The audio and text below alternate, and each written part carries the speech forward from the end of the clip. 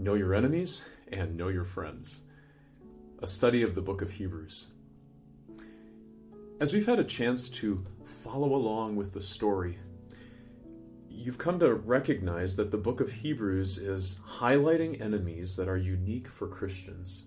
Like, what are some of the temptations that we face? One of them, the first one, was the temptation to drift, to feel that because you are a Christian, everything is fine, no real danger for you, when in fact, by not focusing on what it is that the Lord wants us to focus on and not remembering that the new person inside of us is an active, living thing. If we think that it is just a floating along, we could easily float down the river. The current will pull us, going over the edge, the waterfall, to our destruction. That it's a danger for a Christian to think that he can just float along. We also talked about how the initial audience of this letter was so tempted to not view Jesus as important as he really was. That they were tempted to love angels more, that they were tempted to go back to the old ways of the Jewish worship system, where they would worship in the temple and have priests and have ceremonial rules and things like this. And like, for us, that might have been a little puzzling. Like, I don't find myself being tempted to make animal sacrifices to assure myself that there's a Messiah coming. And like, the temptations may have seemed a little unique to them. But in fact, we can be very familiar with how we ourselves are tempted to not make Jesus important in our lives.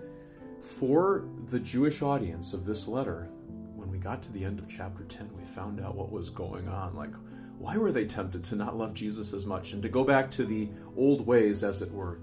At the heart of that was that they were being persecuted for their faith. And that in the early church, when the Apostle Paul went out and did mission trips, he would get to a city, and who was it who persecuted him? Was it the people that were like the non-Jewish, the Gentile, just kind of like the people who lived in the city as a whole? No, like it was the people from the Jewish synagogues where Paul would go to preach, and then they would hear him preaching about Christ, and there would be some who came to love Jesus, but there would be others who were envious and jealous, and they got everyone riled up against Paul, and then he could get stoned, or they wanted to arrest him, or like. The writer to the Hebrews, he's writing to people that lived in that general same time. So they were tempted to back away from Jesus and move over more fully again to the old ways of Judaism because they were being threatened for their faith.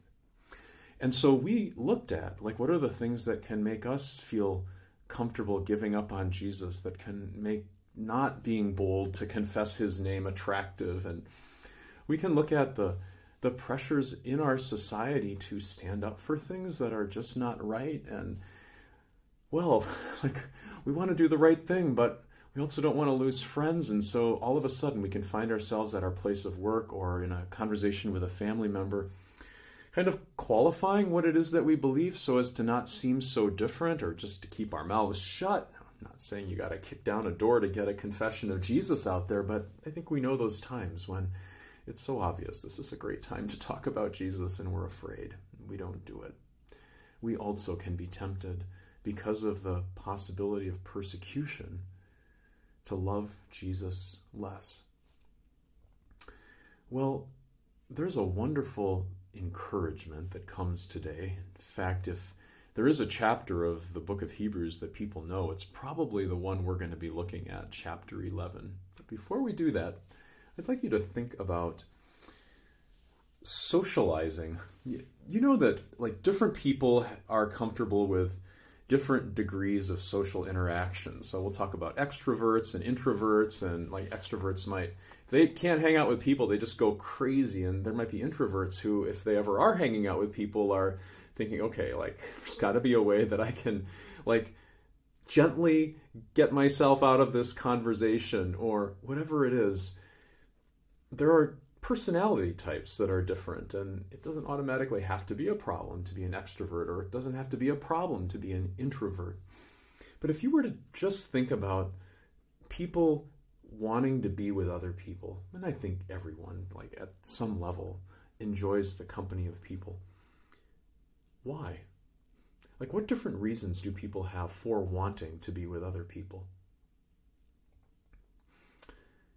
You might say, well, it's fun, or I like to be with other people when I'm struggling with something because I can kind of bounce off my feelings on them, and they can let me know whether is what I'm thinking like clear thinking? Am I completely missing the boat on this? You might say, well, like, I don't know why I like to be with people, but I just do. It might go back to the way God created the world at the start, right? Where he said it's not good for a man to be alone, that the way God has designed us, just to be with other people. One of the reasons that you might like to be with other people is that when you're feeling down, somebody else can encourage you. Today, you're going to have the chance to get a whole lot of new friends, a whole lot of believing friends from centuries, yes, millennia ago. Hebrews chapter 11 is the story of so many different people who love the Lord, and we'll see how is it that they lived out their life. A blessing for the Hebrew Christians who were struggling with not fitting into the world around them, being persecuted, right? A blessing to us as well. So, Hebrews chapter 11. Now, faith is being sure of what we hope for and certain of what we do not see. This is what the ancients were commended for. By faith we understand that the universe was formed at God's command, so that what is seen was not made out of what was visible. By faith, Abel offered God a better sacrifice than Cain did. By faith, he was commended as a righteous man when God spoke well of his offerings. And by faith, he still speaks, even though he is dead. By faith, Enoch was taken from this life so that he did not experience death. He could not be found because God had taken him away. For before he was taken, he was commended as one who pleased God. And without faith, it is impossible to please God, because anyone who comes to him must believe that he exists and that he rewards those who earnestly seek him. By faith, Noah, when warned about things not yet seen, in holy fear, built an ark to save his family. By his faith, he condemned the world and became heir of the righteousness that comes by faith. By faith, Abraham, when called to go to a place he would later receive as his inheritance, obeyed and went, even though he did not know where he was going. By faith, he made his home in the promised land like a stranger in a foreign country. He lived in tents, as did Isaac and Jacob, who were heirs with him of the same promise. For he was looking forward to the city with foundations, whose architect and builder is God. By faith, Abraham, even though he was past age and Sarah herself was barren, was enabled to become a father because he considered him faithful who had made the promise. And so from this one man, and he as good as dead, came descendants as numerous as the stars in the sky and as countless as the sand on the seashore. By faith, we hear about Abel and Enoch and Noah, right, building that ark, even though there was no cloud on the horizon. For 120 years he did this. Abraham, right, trusting the Lord. By faith. What if you were to write your own by faith statement? By faith, and then put your name in, what would come next?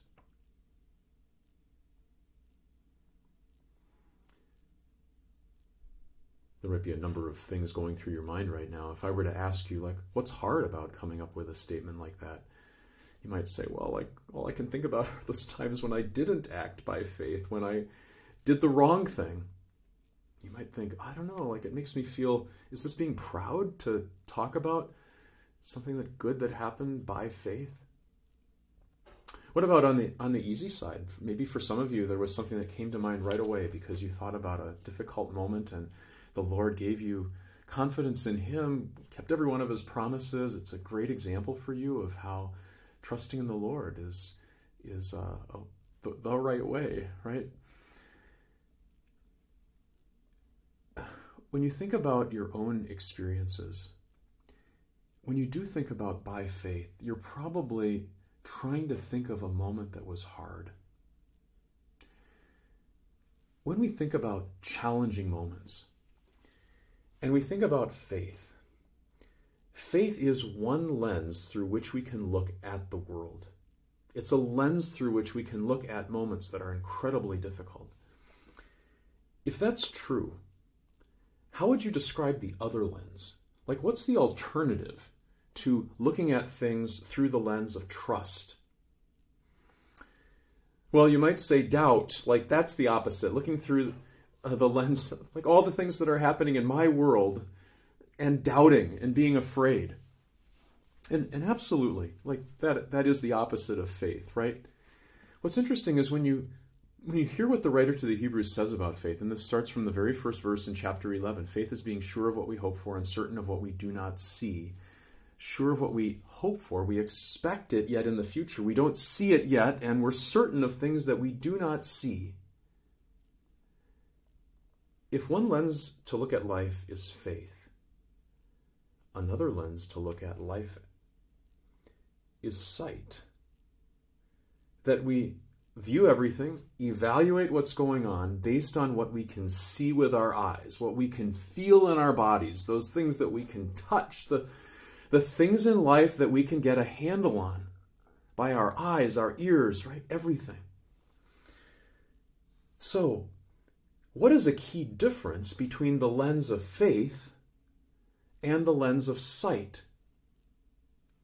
Well, a key difference is that everything that you can see and feel and hear and all of the rest, all of that is temporary. Right? I mean, everything earthly is passing away. People's perspectives on us, other people for that matter, our own desires, all of those things are temporary. The big difference between faith and sight is that faith, as the Holy Spirit presents it, is always focusing on things not seen, on promises, on the future, on our heavenly home. Whereas sight is focusing on what I'm feeling right now, what I'm seeing as far as threats, my own calculations about whether this is going to turn out well for me in this life or not, right? When you think about looking at life through one of those two lenses, and clearly in chapter 11 of the book of Hebrews, we are being encouraged to think about things in terms of faith. As we're comparing these two ways of looking at the world, let's look at an example which is, in a way, this faith thing pushed to the ultimate extreme. Verse 13. First he says, all these people were still living by faith when they died. They did not receive the things promised. They only saw them and welcomed them from a distance, and they admitted that they were aliens and strangers on earth. People who say such things show that they are looking for a country of their own. If they'd been thinking of the country they had left, they would have had opportunity to return. Instead, they were longing for a better country, a heavenly one. Therefore, God is not ashamed to be called their God, for he has prepared a city for them. Just those verses to start. Like Abraham, when he came to the land of Canaan, he went far away from his own home. He considered himself an alien and a stranger there. So the writer to the Hebrews is saying, if what he was thinking was, I really want to go back home. And he was thinking, when thinking of home, of Ur of the Chaldees, like where Abraham came from. He would have had a chance to go back, but he didn't. He knew he was a stranger, but he was a stranger on this planet. He was a stranger in the universe. What he was looking forward to was his heavenly home. So, lens of faith, lens of sight, did not see his heavenly home by sight, but wow, was he looking forward to it, because he knew that was real. Now, that extreme, by faith Abraham, when God tested him, offered Isaac as a sacrifice. He who had received the promises was about to sacrifice his one and only son, even though God had said to him, it is through Isaac that your offspring will be reckoned. Abraham reasoned that God could raise the dead, and figuratively speaking, he did receive Isaac back from death. By faith, Isaac blessed Jacob and Esau in regard to their future. By faith, Jacob, when he was dying, blessed each of Joseph's sons and worshipped as he leaned on the top of his staff. By faith, Joseph, when his end was near, spoke about the exodus of the Israelites from Egypt and gave instructions about his bones. That was like, it was 430 years between when the children of Abraham, children of Jacob, I should say, when they entered the land of Egypt until finally they left again. So Joseph was right on the front side of that. He gave his brothers his bones He gave his family members his bones and said, you hang on to these until we leave Egypt. And it was going to happen for almost 400 years later. Like crazy. He was that sure that God was going to keep his promise to get the Israelites out of Egypt. But that, the extreme, here's a dad on the top of a mountain with a knife in his hand, his young boy laid out horizontal on an altar. Like, what are you thinking as a father? I'm going to kill my son? God has told me to be ready to sacrifice my son to him? How did he do it? I mean, finally, we will say, properly so, that it was a miracle that Abraham was able to do it. God is the one who creates faith. God is the one who strengthens faith. But you know what Abraham was thinking? He was thinking that God was going to raise his son from the dead. Now, he had not seen something like that happen before. He was waiting when the knife went through the chest of his son, for his son to die, and then God to step in and do something spectacular. It's like, wow. Now, how in the world did Abraham know that something like that was going to happen, that it would have to happen? Well, you could say that he did know he was doing the right thing by putting the knife into his son because God said he should do it. And if God says we should do it, then we need to do it. But what gave him the confidence that he would have his son back again? You know what it was? Abraham thought about words God had spoken to him. It is through Isaac that your offspring will be reckoned. Isaac needed to have a baby. Isaac needed to be married, and Isaac needed to have a child. And Abraham knew that Isaac was not married, and that he did not have a child, and that God had to keep his promise. And so Abraham said, all right, well, God, I trust you. If you want me to kill my son, I will do it. But I know you're going to bring him back to life again because you do not break your word. If you think of a challenging situation that maybe you're facing right now in life, look at that situation through, number one, lens of faith. Number two, lens of sight. How would that look? If you look at the situation through the lens of sight. Maybe you're challenged by one of your children. Maybe things at work aren't going well and you're wondering if you're going to lose your job. Like, you fill in the blank, health crisis, something different. To look at that through the lens of sight is to say, okay, like that would be really, really bad if I lost my job. I'm going to lose my life. That is really, really bad. I've got trouble in my family. I can only be sad about that, right? To look at things through sight would lead us to conclusions just like that. To look at things through sight would have led Abraham to say, I'm not going to do it. I'm not going to follow through with this. I am not going to listen to God. And that's what we do, isn't it, when we look at things through sight? In the end, we hear a promise to trust the Lord. We hear a promise that he will work everything out for our good. Trust the Lord and all will go well.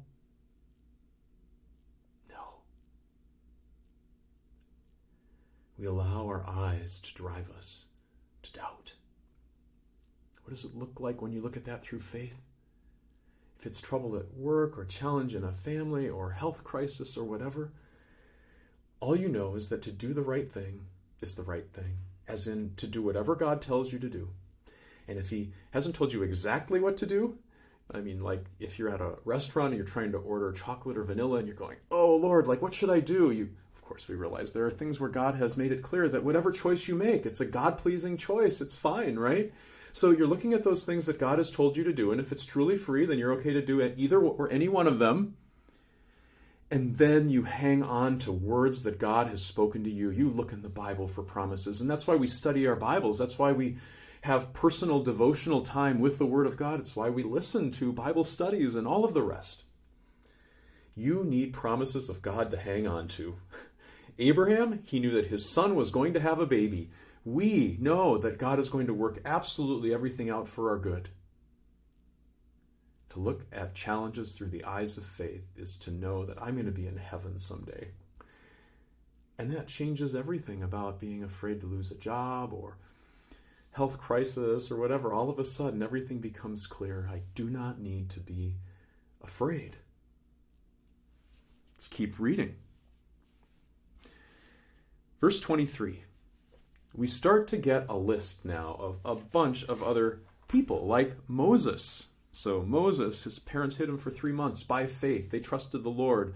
Moses, again, he refused to be known as the son of Pharaoh's daughter. He saw himself with his people, the Jewish people. Left Egypt, kept the Passover, went through the Red Sea.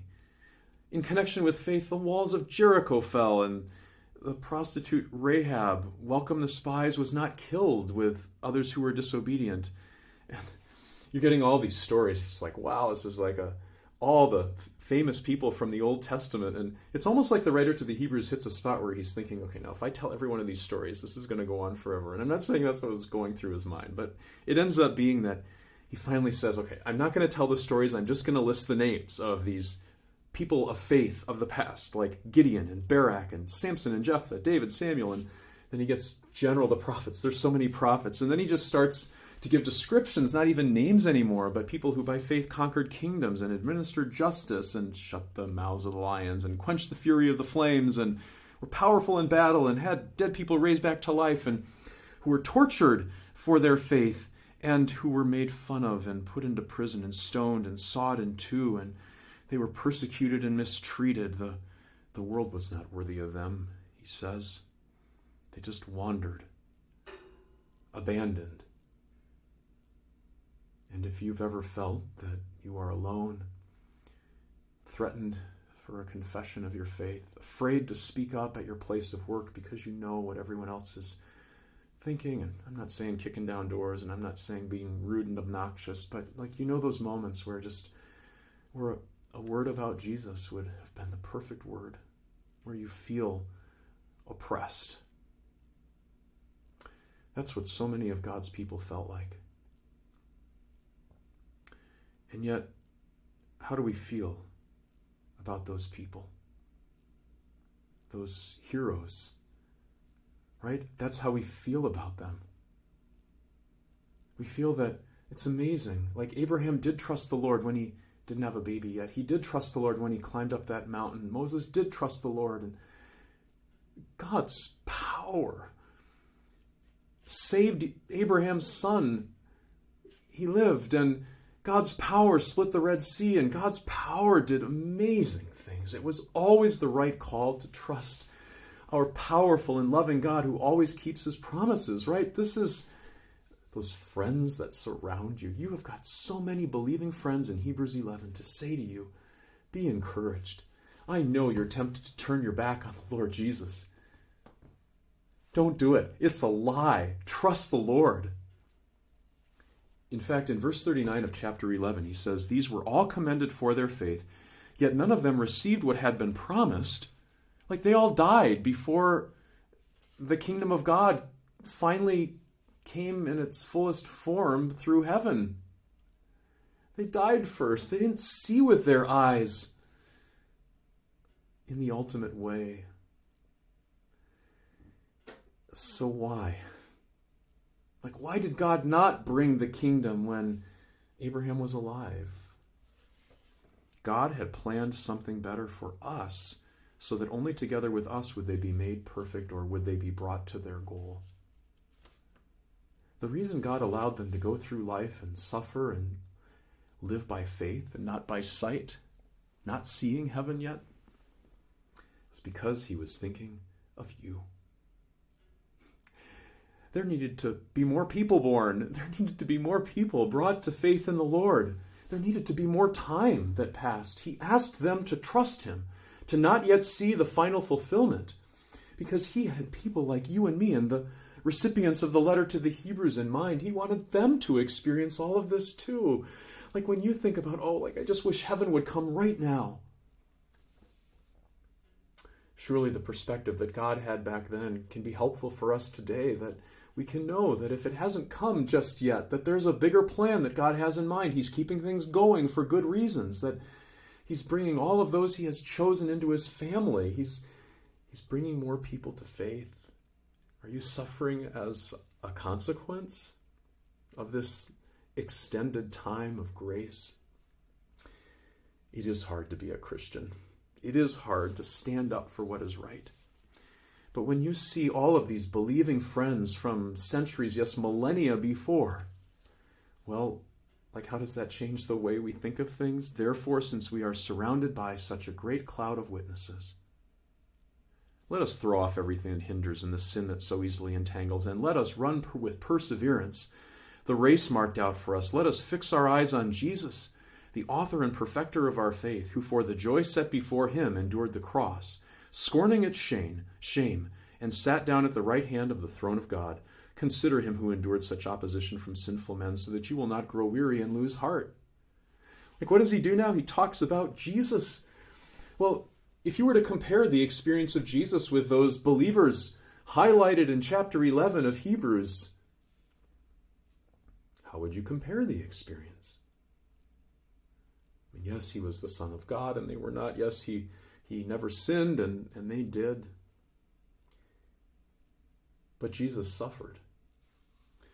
He was persecuted. He was treated like he was on the outside, just like so many believers who had come before him were. And what did Jesus do? For the joy set before him, he endured the cross. He knew what was at the end. He saw the happy light at the end of the tunnel. He knew that by going through with it, he was paying the eternal price for your sins. Do you know that you could not be in heaven without Jesus? He died for you. Jesus was suffering in the process.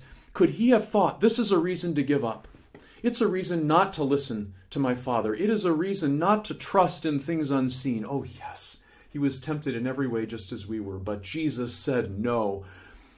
He trusted. He knew that God would keep his promises, that by suffering even death itself, yes, death on a cross, by experiencing the pains of hell itself, yes, hell itself, Jesus brings victory to you and to me. What an encouragement. When you're tempted to give up what you know is right because it is so hard to live in this earthly sinful world, fix your eyes on Jesus. He did this already.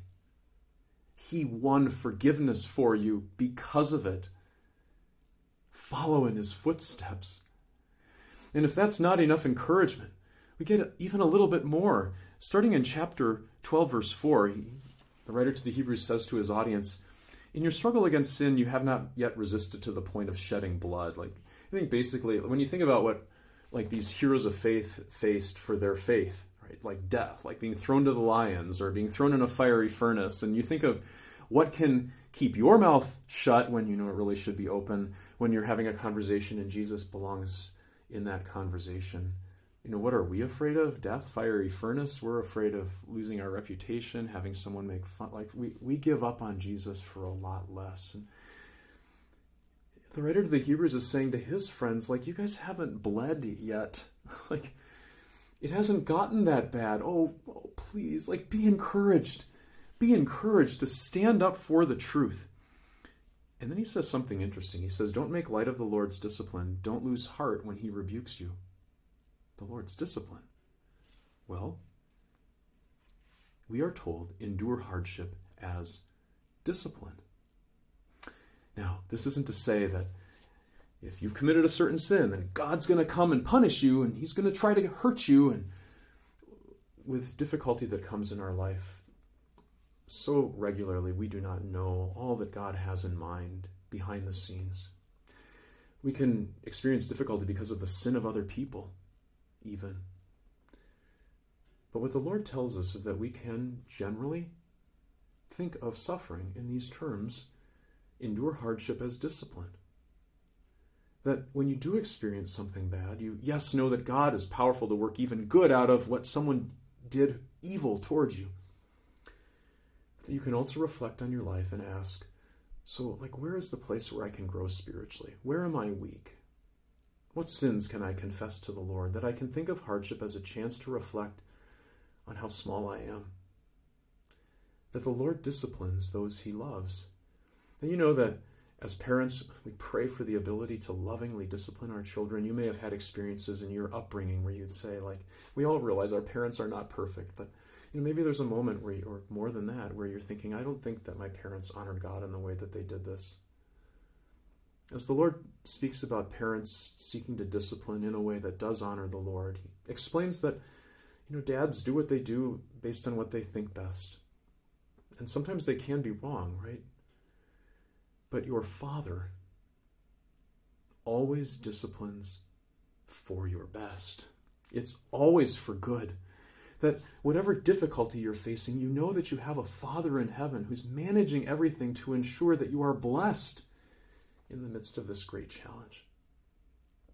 This is the reason that you don't need to back away from Jesus when people are saying, if you go this other direction, it won't be as hard. You don't have to be persecuted. Okay, I'll surrender. I won't confess Jesus. Or when you're at your place of work or with your family and every pressure is to keep your mouth shut and you say, okay, dear Lord, help me say it well.